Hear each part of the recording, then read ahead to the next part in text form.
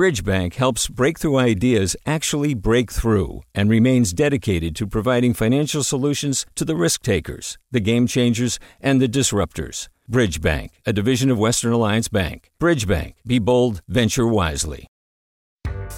Hi there, I'm Randa Abdel-Fattah from Throughline. If you're listening to this podcast, you know that KQED produces exceptional storytelling that keeps you informed, inspired, and entertained. Their podcasts cover issues from your neighborhood to the entire country and everything in between. Support this work today. You can help us continue to bring quality podcasts to your ears. Just head to donate.kqed.org/podcast. That's donate.kqed.org/podcast. From KQED. You just power through it. Right. Perfection's not an option. Exactly.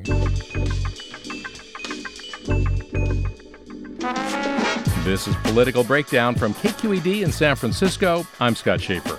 Today on The Breakdown, when political campaigns, journalists, and pundits are looking for nonpartisan, smart, and insightful analysis about the campaigns and candidates in the United States, one source of information stands out: the Cook Political Report.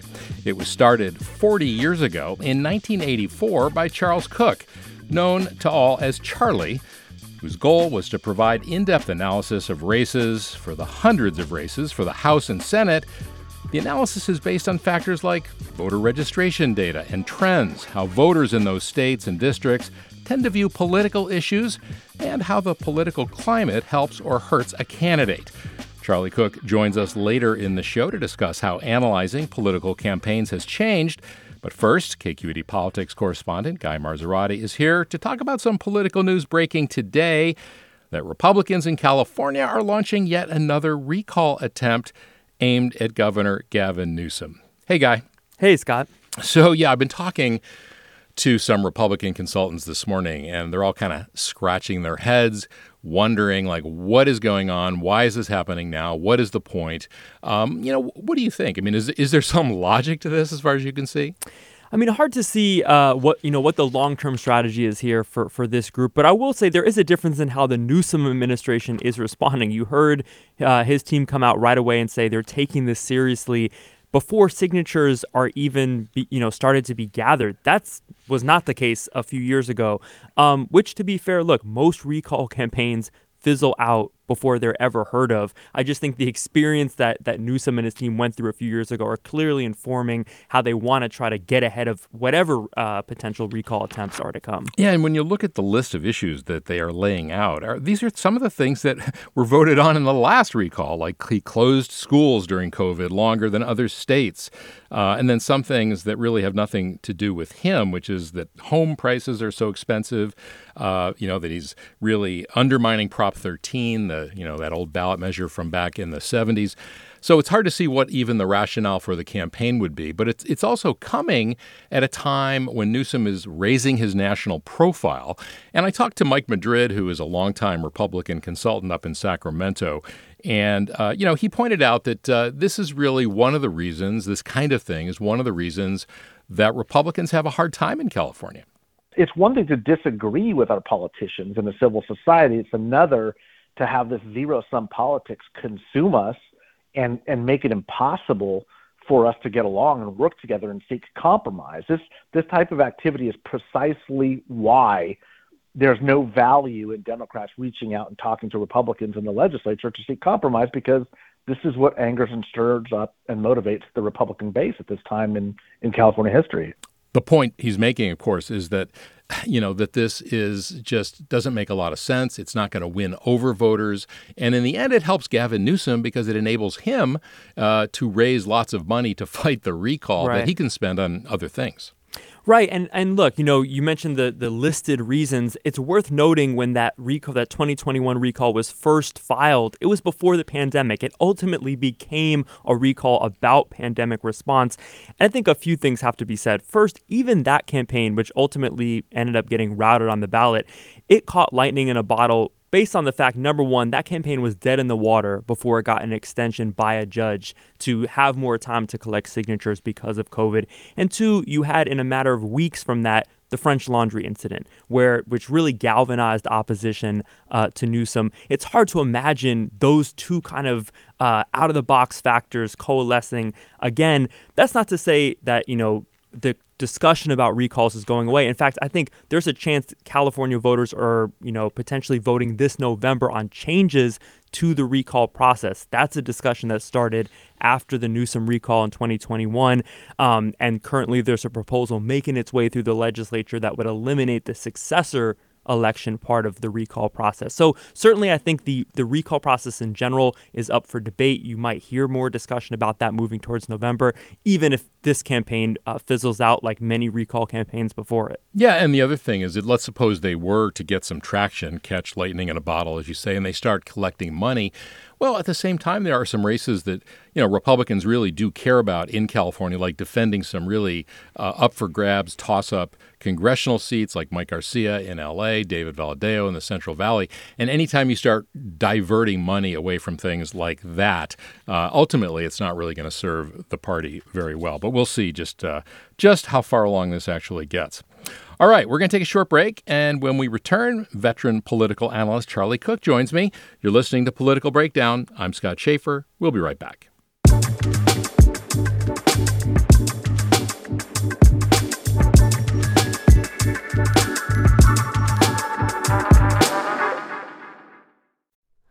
Hi, it's Terry Gross, the host of Fresh Air. We bring you in-depth, long-form interviews with actors, directors, musicians, authors, journalists, and more. Listen to our Peabody Award-winning Fresh Air podcast from WHYY and NPR.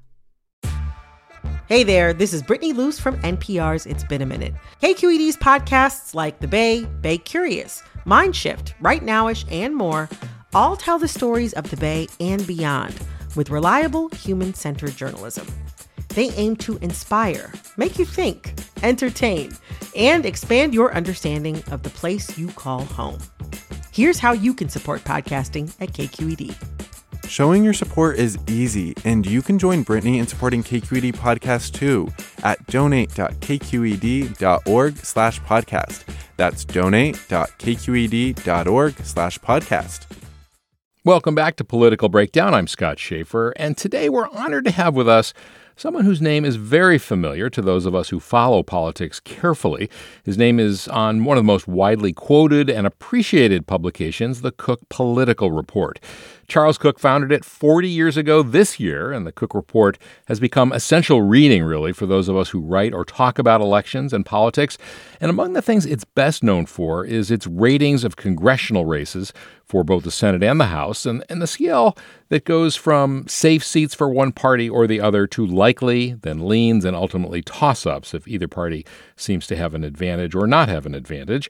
And Cook stepped back from editing the publication a few years ago. It's now called the Cook Political Report with Amy Walter, who many of you, I'm sure, regularly see on the PBS NewsHour. But Charlie Cook is with us right now. And welcome to the Political Breakdown, Charlie. Good to have you. Thanks for having me on, Scott. Well, you founded the report in 1984, and that, of course, was the year that President Ronald Reagan was running against Democrat Walter Mondale with his running mate, Geraldine Ferraro. Was there anything special about that year that made you want to launch it then? No, I'm up in Louisiana and had worked in a Senate campaign my senior year of high school and had been a debater and kind of got recruited to help in on the Senate race. And then, and I'd worked in the Democratic side exclusively. And then about the early 80s, I found myself becoming a swing voter. And I wasn't becoming a Republican, but I was voting, splitting my ticket. In one office, I might vote for a Democrat, the next a Republican, or swinging back and forth. And it's in kind of poor taste to work for one party if you're not voting for them all the time, and you can't work for both sides. So I was trying to figure out how can I make a living in politics, but not work for either side. And there were a number of political newsletters out there, but none of them seemed to be aimed at people that ran political action committees, whether they were labor and environmental on one side or business on the other. So it's from the standpoint of someone who had worked in campaigns, been a pollster, and had actually helped run a political action committee and sort of tailored to what they were looking for. And I took my $6,000 out of the Senate retirement fund, and my late father-in-law co-signed a bank note for $10,000. And that's not how I recommend to start a business, but it survived. It worked. Well, nowadays, of course, things are so partisan, and even you ask people about the economy, and it depends on whether they're a Republican or a Democrat and who's in the White House. Back then, that was less true. Did that make it easier to start something that has become known as, nonpartisan? It was. I mean, it was just a completely different era. It was almost like being in a different country. And, coming from one side, and what I did was went over to meet with some of the people at the Republican campaign committees. And, I knew some of them already and said, look, this is what I'm going to do. But if I'm not playing it straight, I won't stay in business very long. And if you'll give me a chance, I'll show that I'm going to be playing it as straight down the middle as I possibly can. And you could do that then. I don't think you could now. Well, I want to dig in a little bit on the ratings, because that is in some ways what the Cook Report is best known for, the ratings of all especially the House races, because there's so many of them. The spectrum goes from solidly in like a safe seat for a Republican or a Democrat all the way to a toss-up. And I'm wondering, what's the threshold for moving a race into a different category, and especially moving it into a toss-up? Well, we're not purely quantitative, but it's not that we don't use numbers. But what I had in mind is solid means, it'd take an act of God for this side to lose, okay? And likely it's not a competitive race, but there's a plausible argument that it could get there. And then lean is competitive. Lean Democrat, lean Republican. Those are competitive races where somebody has an advantage, but it wouldn't knock your socks off to see the other side win it. And then toss-up is where neither party has a clear advantage. So the focus was on, lean Democrat, lean Republican, toss-ups in between, the real competitive races. And people don't mind if you're wrong from time to time if they think you're playing it straight. You're being absolutely as objective as possible. And it's like there's not a team in Major League Baseball that doesn't have a statistician doing sabermetrics, but there's not one that's fired all the scouts either. And so they take a blending of both. And that's what we've tried to do. Yeah. So I want to dig into one race in particular here in California. And we have 4 that are now in the toss-up category from the Cook Report. And they're all races where the incumbent is a Republican who defeated a Democrat in 2022. And these are all rematches, essentially. And I want to ask you about one of those, which is the 41st Congressional District. That's where Ken Calvert, the Republican, he's been there forever. I mean, for decades and decades. He defeated Will Rollins, the Democrat. This is a seat that's in Riverside County. It's a very long district, goes from Corona in the west all the way through to Rancho Mirage, Palm Springs. And so last time around, Will Rollins, who was a former federal prosecutor, ran that race. It was very competitive. He ended up losing by a few thousand votes. It was certainly close-ish. And now it's a toss-up. So what makes the difference? What made you put that race in particular into a toss-up category? Oh, first of all, the House ratings are all done by David Wasserman, our House editor, who is just a brilliant, brilliant guy. And but what would typically happen, in this case, it was close. The district has changed a lot. It went from a R+6 to R+2. Now, what that means in English is that it used to vote 6 points more Republican than the country as a whole, and now it only votes 2 points more Republican than the country as a whole in presidential voting. And where we see the turnover, where districts flip over, it's generally R+1, D+1, R+2, D+2 or 3. It's where it's close to that center point, that tipping point, and that district has become that way. And the amazing thing is to have 4 toss-ups in California, because we went for years and years and years where gerrymandering was so strong that there were basically no competitive districts in California for a long time. And so it's really kind of unusual to have this, but it's longevity, incumbency doesn't mean what it used to. You've got a Democratic challenger with a good profile. Seems he can raise money, so it's going to be a very competitive race. And I don't know. Presumably, Donald Trump will be at the top of the Republican ticket, and I'm not sure that he's going to be that much of an asset in a competitive California race. Well, in a district like that, too, he could be a big motivator for Democrats to go out to vote, which would help in that case Will Rollins, the Democrat. You mentioned California didn't used to have all these competitive races. And of course, the big change here was when voters voted to create a citizens commission to draw these lines, take it out of the hands of the legislature, and basically, as they say, instead of letting the politicians pick the voters pick the districts, in a sense. How big of a difference does that make? And we're not the only state that has done that. I think Michigan now does it, maybe Ohio and some others. Yeah, Iowa's the purest example of where it's a group of statisticians go in a windowless room and told not to ignore where incumbents are and existing lines, and that's the purest. And California, it's kind of a Rube Goldberg, but it works. I mean, it's sort of very complicated in terms of how these people get on to this commission, but it does seem to be a vast improvement. But there are other places that do it, and maybe do it a little more straightforward, but it works. When you say it works, meaning what? You have a district that makes sense because of the different groups are kept together instead of being divided up and having their power diluted by the lines? Well, what happens, generally speaking, if Republicans are in charge in a state, they basically draw districts that will maximize their benefits, and Democrats do the same thing. And as a result, 19 out of 20 members of Congress are in more danger of losing a primary than a general, because districts are either drawn to be very red or very blue, and there are very, very few purple swing districts anymore.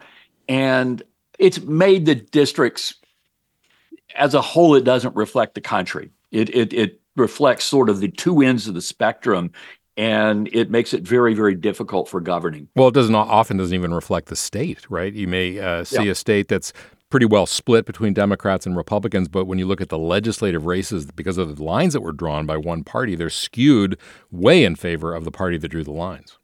Exactly. There's a phrase, packing and cracking, where you're the dominant party, and one way of going about it is you pack in as many people in the opposition party as you can into a few number of districts, so that it makes all the adjacent areas very much strong for your side.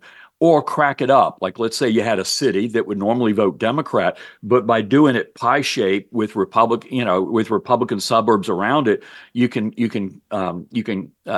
divide and conquer, if you will. And but to Democrats, gerrymandering is something that Republicans do, and to Republicans, gerrymandering is something that Democrats do. And to be honest, when given the opportunity, that's how each side behaves. And it was only by the initiative process that California got it. I mean, it was over the dead bodies of a lot of politicians who were against it. But it was where, one of the few cases where citizens actually do prevail. Yeah, and in that case, it was the governor who supported it, Arnold Schwarzenegger at the time. Who was not really functionally was not in either party, and so he would be willing to do that. Yeah. Well, he was also a rhino, a Republican in name only, and I think he saw that people like him were being sort of primaried out of the Republican Party. But we don't go in too deeply into that. Do you have any sense? The conventional wisdom is that in a presidential year, the turnout goes up, and that tends to benefit Democrats because they have more occasional voters or first-time voters. Do you see that trend in 2024, or are there some other things happening like the war between Israel and Hamas that could scramble that conventional wisdom? Well, that is certainly the way things used to work, but we've had a realignment over the last 30, 40, 50 years that may scramble that a little bit. That it used to be education, college-educated, graduate school, people with four-year college degrees or more turned out, voted at a much higher rate than more, working class or poorer people. But that with the a shifting of, working class whites and now starting to be a little working class African Americans, Latinos, moving away from the Democratic Party into the Republican Party, and upscale, suburban, college-educated voters, more women, but not exclusively, moving from the Republican Party over into the Democratic Party. The education mix is different now than it used to be, and so that trend may not hold up in the future.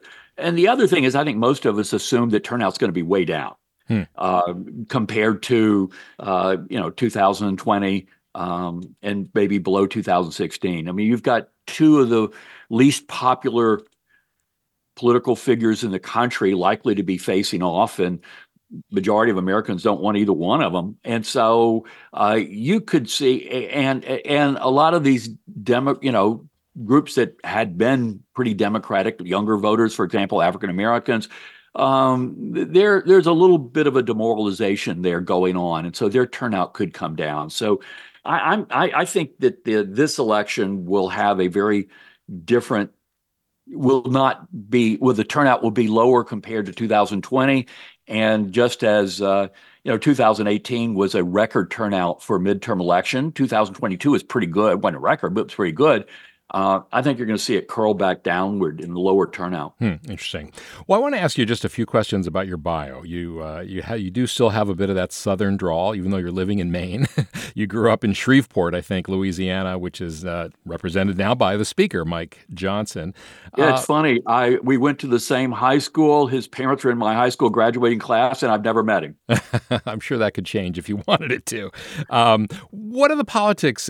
Growing up there, how did that influence the way you saw the world, and did that evolve?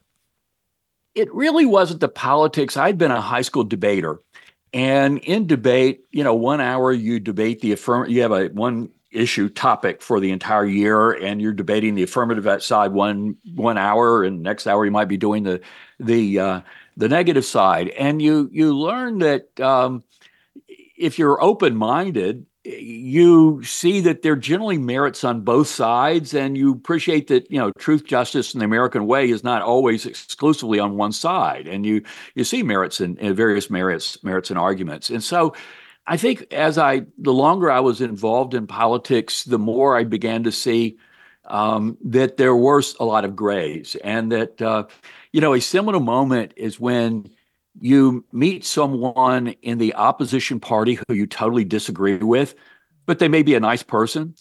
And then you meet somebody in your party who you may agree with a lot, but is like a complete jerk. And it's kind of liberating to say, you know what, I'm not going to blindly go one way or the other. But that really speaks to the power of personal touch, right? And whether you like somebody and whether you like a candidate personally, as opposed to you may not agree with them all the time. Well, and that's why professionally, what I've tried to do, and the people in this field that have done well, there are people that have been able to successfully subordinate their own personal views. And you may think somebody is a horrific human being, but if it looks like they're going to win, well, they're going to win, or somebody's fabulous but doesn't have a chance in the world of winning. And you learn, and whenever I start to have a partisan thought, I kind of just suppress it, because you don't want it to get in the way of your judgment. And I think now it's with the partisanship so much greater than it was back 40 years ago. It's more important and less common for people to be able to do that. Yeah, you mentioned that you were a debater in high school. Did you grow up in a political family? Were your parents active in one party or the other, or just very political in general? Neither one of them had ever worked in a campaign, volunteered, gone to order. I mean, no. I mean, my father was had some interest in it, but no, it was not. I actually got recruited. I was using a law library, and someone at that law firm said, "Hey, how would you like to help out so and so?" And I did. But it was not. But if you're into debate, that leads itself to politics. And I'd already applied and gotten into Georgetown, so it was gone to debate camp a couple summers. So I'd already been bit a little bit by the political bug, but it wasn't ideological. I've always been fairly middle of the road. Yeah. Before I let you go, looking ahead to this year, what are you looking for, and what in particular, what might turn out not the way we expect it to? Well, anyone who thinks they know exactly what's going to happen is delusional, or they haven't been involved very long. So there are always going to be surprises. But this year, there's almost like a codependency between former President Trump and President Biden, and that arguably Trump is probably the only Republican that Joe Biden could beat, and Biden is probably about the only Democrat that Trump could beat. And either side would be better off with a generic candidate that didn't have the baggage that these two guys bring in. And I say this as someone who's known President Biden for a long time, and I like him a great deal. But age and all that, it's kind of gotten into the equation. And so that, when only a third of the people in your party want you to run again, then that usually is a sign of something.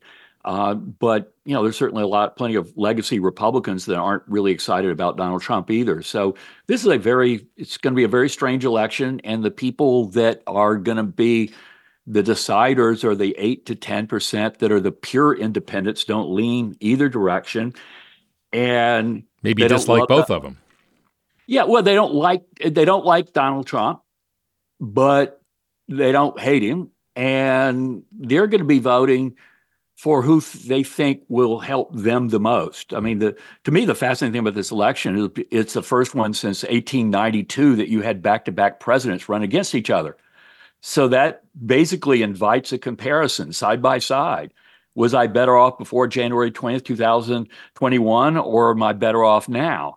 And once you weed out the 9 out of 10 people that are partisans, pure independents, they tend to read, watch, listen to news less than anybody else, less than other people. They tend to be fickle. They tend to get buyer's remorse. And they're certainly not your listeners, that's for sure. Because the people that listen to you are people that care about politics. And pay close attention, which means they are interested in the Cook Political Report with Amy Walter and Charlie Cook. I guess I should say happy birthday. You're 40 years old. Well, I turned 70 in November, so there you go. I'll take either one. Thank you. Yeah, thanks so much for joining us. I really appreciate it. Thanks for having me on, Scott. All right.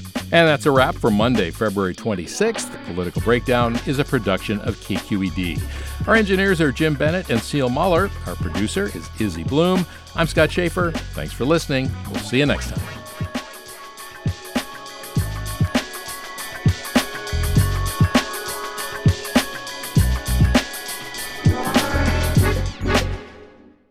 Do you love learning about the San Francisco Bay Area? Its history, its people, its unique blend of cultures? Then you should check out the Bay Curious book. I'm Katrina Schwartz, editor and producer on the Bay Curious podcast, and I'm here to let you know that for the month of May, we've worked out a sweet deal for KQED podcast listeners. Right now, you can get the Bay Curious ebook for $1.99. That's right, $1.99. Just search for Bay Curious wherever you get your ebooks or find a link in our show notes. This offer does expire at the end of the month, though, so you'll want to act on it fast. Happy reading!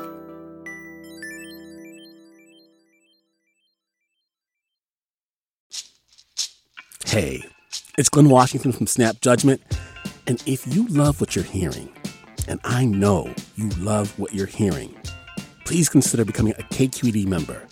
Get special access to cool events, behind-the-scenes footage, and so much more. Plus, you'll sleep better at night knowing you did your part for the community you depend upon. It's in you. Please be in it. Visit donate.kqed.org/podcasts to sign up now. That's podcast with an S. Thanks.